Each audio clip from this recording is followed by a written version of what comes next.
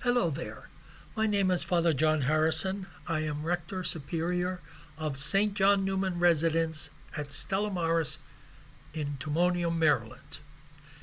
Here in today's Gospel passage, Jesus is speaking out of experience, the experience that the rabbis and the wise men rejected him, and that simple people accepted him. The intellectuals had no use for him, but the humble welcomed him. We must be careful to see clearly what Jesus meant here. He is far from condemning intellectual power. What he is condemning is intellectual pride. It is not cleverness which shuts out, it is pride. It is not stupidity which admits, it is humility. A man may be as wise as Solomon, but if he has not the simplicity, the trust, the innocence of the childlike heart, he shuts himself out. The rabbis themselves saw the danger of this intellectual pride. They recognized that often simple people were nearer God than the wisest rabbi. They had a parable like this. Once the rabbi Baruch of Chusa was in the marketplace of Lapet, and Elijah appeared to him. The rabbi asked, "Is there among the people in this marketplace anyone who is destined to share in the life of the world to come?" At first, Elijah said there was none. Then he pointed out one man and said that that man would share in the life of the world to come. Rabbi Baruch went to the man and asked him what he did. "I am a jailer," he said. "I keep men and women separate. At night I place my bed between the men and the women so that no wrong will be committed." Elijah pointed to two other men and said that they too would share in the life to come. Rabbi Baruch asked them what they did. "We are merrymakers," they said. "When we see a man who is downcast, we cheer him up.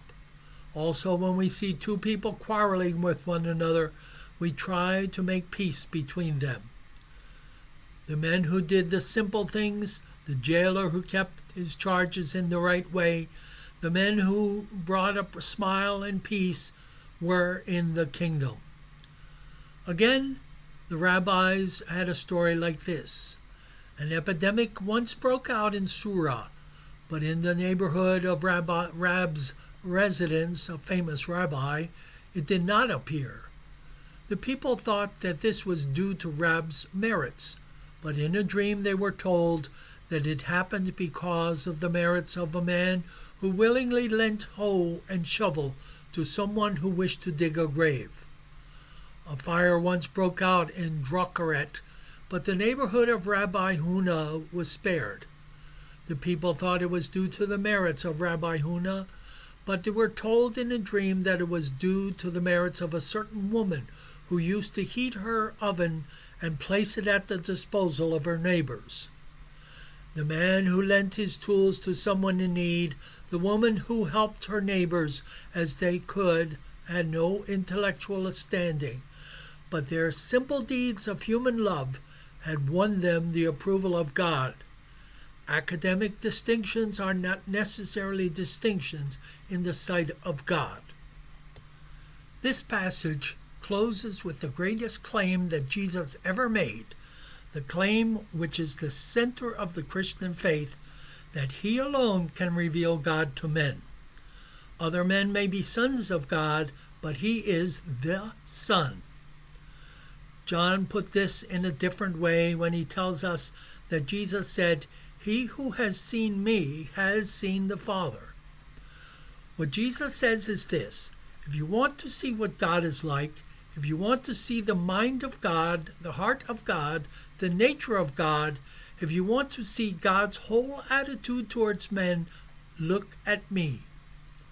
It is the Christian conviction that in Jesus Christ alone we see what God is like, and that it is also the Christian conviction that Jesus can give that knowledge to anyone who is humble enough and trustful enough to receive it.